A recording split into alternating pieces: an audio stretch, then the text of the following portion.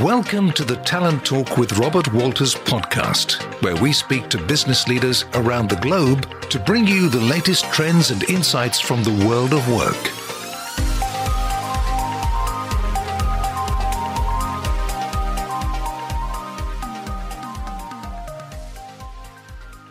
Welcome everyone to Talent Talks with Robert Walters. My name is Daniel Connors. I head up the Financial Services Division in London.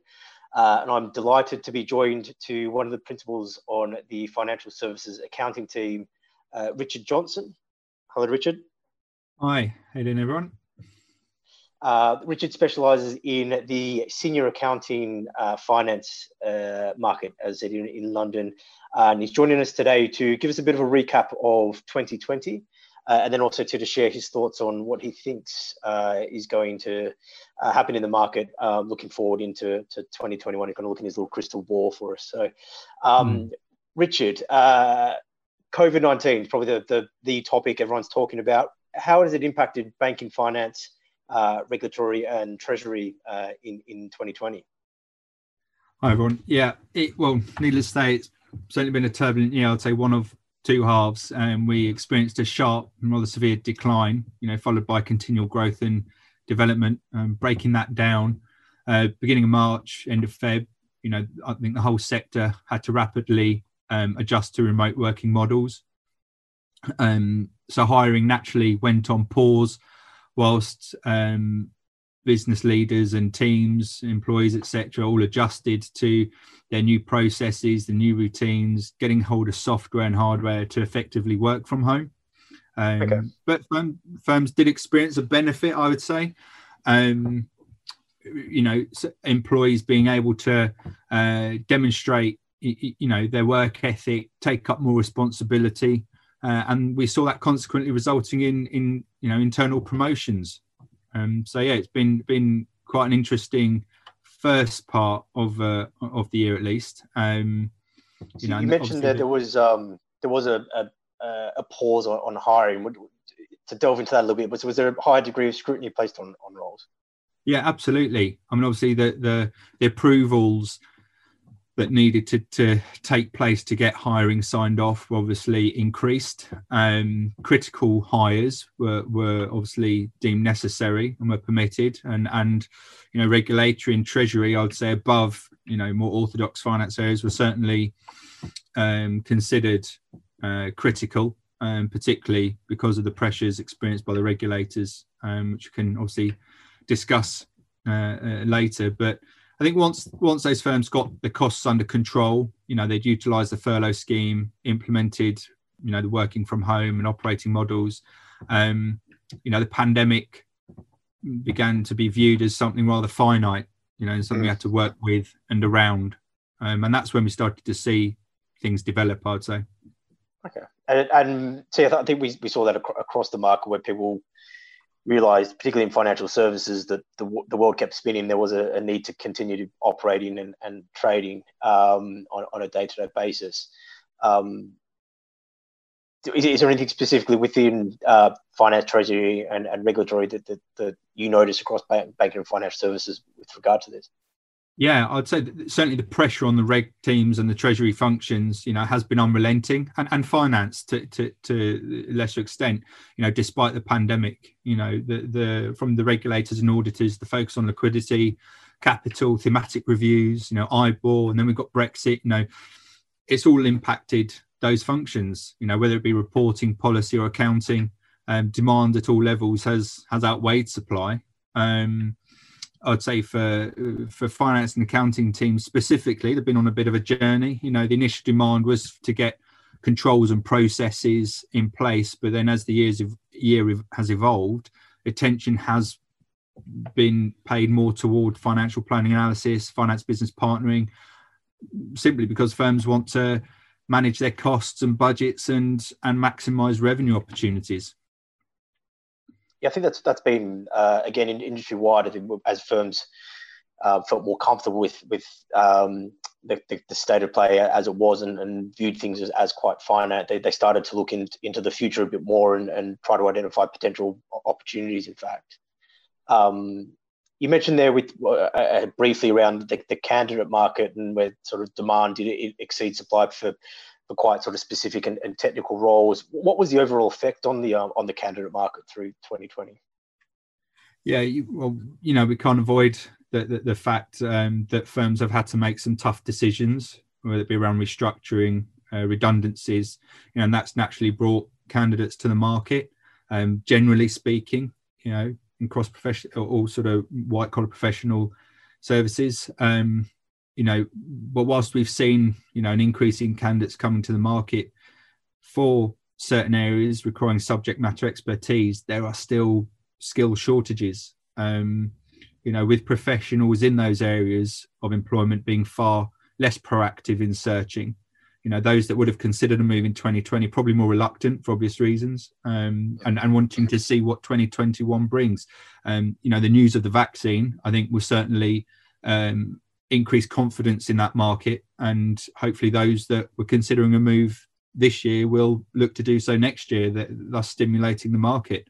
Do you feel there was a real fear of sort of last one in, first one out for candidates that were moving?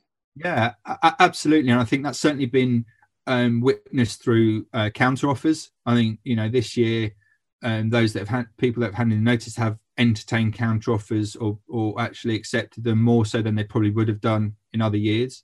I'd also say the expectations of candidates have evolved this year as well. So, security, well-being, learning and development, things that aren't, it's hard to quantify, but they're becoming increasingly important and huge deal breakers for those people that are considering opportunities.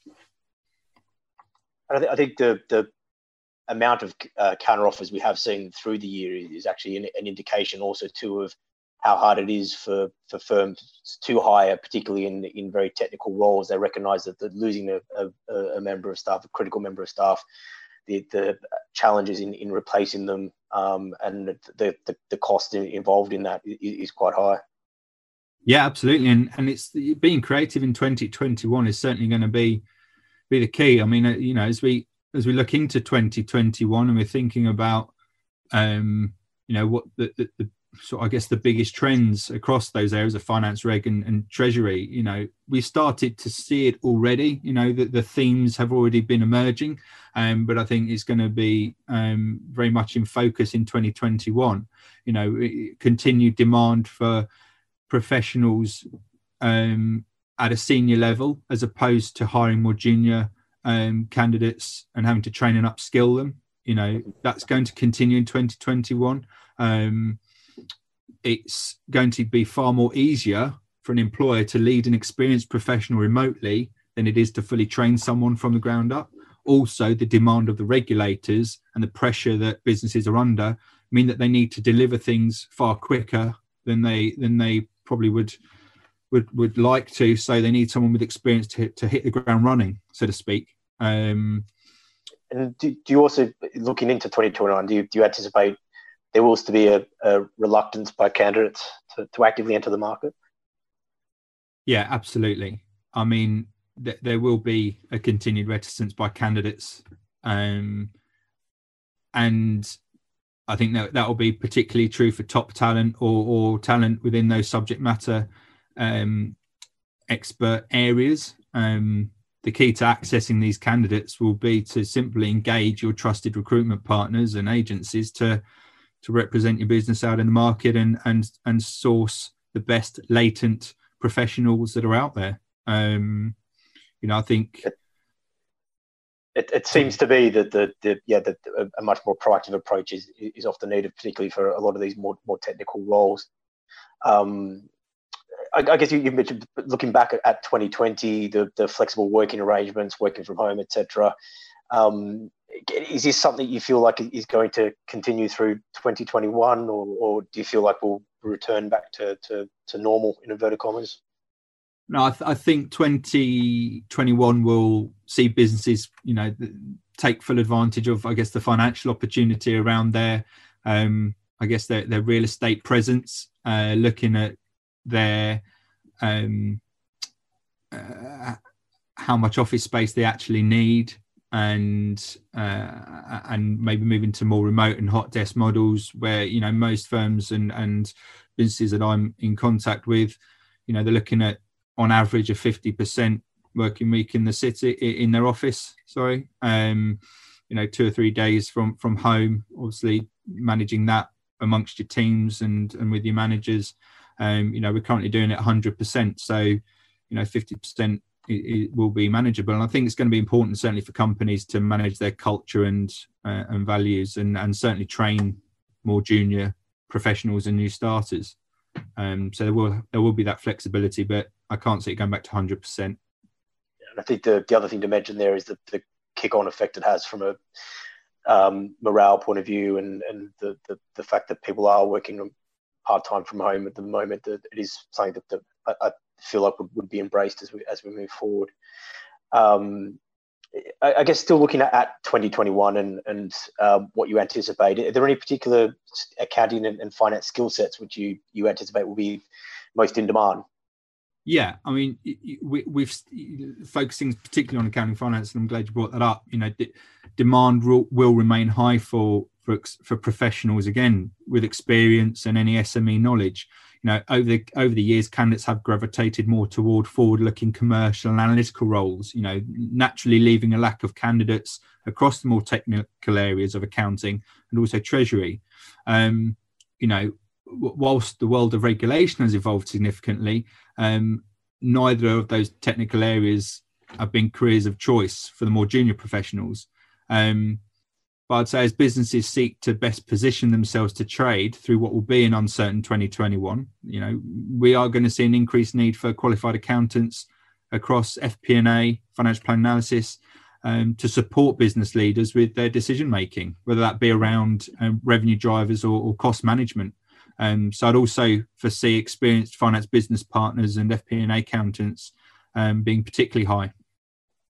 Interesting. But I'd say whatever the skill set, I'll come back to it again, you know, whatever the skill set, do remember that there will be a reticence from candidates to proactively enter the market. You know, this will continue to put strain on areas that are already short of skills and candidates in the market. So again, come back to it, partnering with your trusted external representatives is going to be key. Beyond partnering with agencies, is there anything else any other advice you could give to hiring managers looking to recruit or even retain staff through 2021? Yeah, I would say, you know, starting with retention, I think obviously you always want to look first in-house at what talent you've got available. I mean, you know, per your offering to new starters, you know, ensure your team are constantly aware and reminded of the support that is available to them, either directly by you or indirectly by the wider business. You know, the support could be in the form of well-being training and or, you know, longer term development. You know, it's really imperative that they are constantly reminded, and don't assume that they just know it because they're in the team, they're in the business. You know, the pandemic has had a number of effects on the market, but the biggest change has been working from home, and it's forced the most resistant of firms into having flexible working arrangements, be it part-time, working from home, with varied working hours. The indication is that from clients that this model will continue, as mentioned before. And so we need to, you know, ensure that we are tuned into our teams and individuals' well-being and their motivations and drivers, and where you could probably feed off that in person. You've probably got to be a bit more direct in discussing that. Obviously, remunerating your staff fairly and competitively is always key. You know, if it takes someone to hand in their notice for you to review their pay, then that often is too late. So my advice is to get on the front foot and acknowledge their performance, particularly those that you feel have performed well this year, and make them feel, you know, I guess loved, you know, and reward them appropriately, to prevent them from even thinking about a move. So retention's key, and there's lots of easy things you can do that aren't necessarily financial related first and foremost, to retain your staff. If, however, it comes to your recruiting, then being accessible or even more accessible to your recruiters who are representing you, your role, your business, whether that be internal recruiters or external, is essential. And being willing to have informal chats with prospective candidates as well is crucial. As I mentioned before, the market is full of people who are potentially going to consider a move but don't have a CV ready and not considering themselves proactive in any sense. So the fact that a recruiter or your internal partners can say, look, I'm in direct contact with the hiring manager, and they're willing to have an informal call with you to see if this could be something worth pursuing, for the sake of that 20-minute initial call, could be the difference between you landing your absolute ideal candidate or just getting the best of whoever is proactively looking. That would certainly be a key piece of advice from my side. Interesting. And again, looking forward to next year, is there anything that you anticipate around volumes, a particular area that's going to be a focus, or sort of salaries? Do you anticipate changes in salaries or rates for that matter?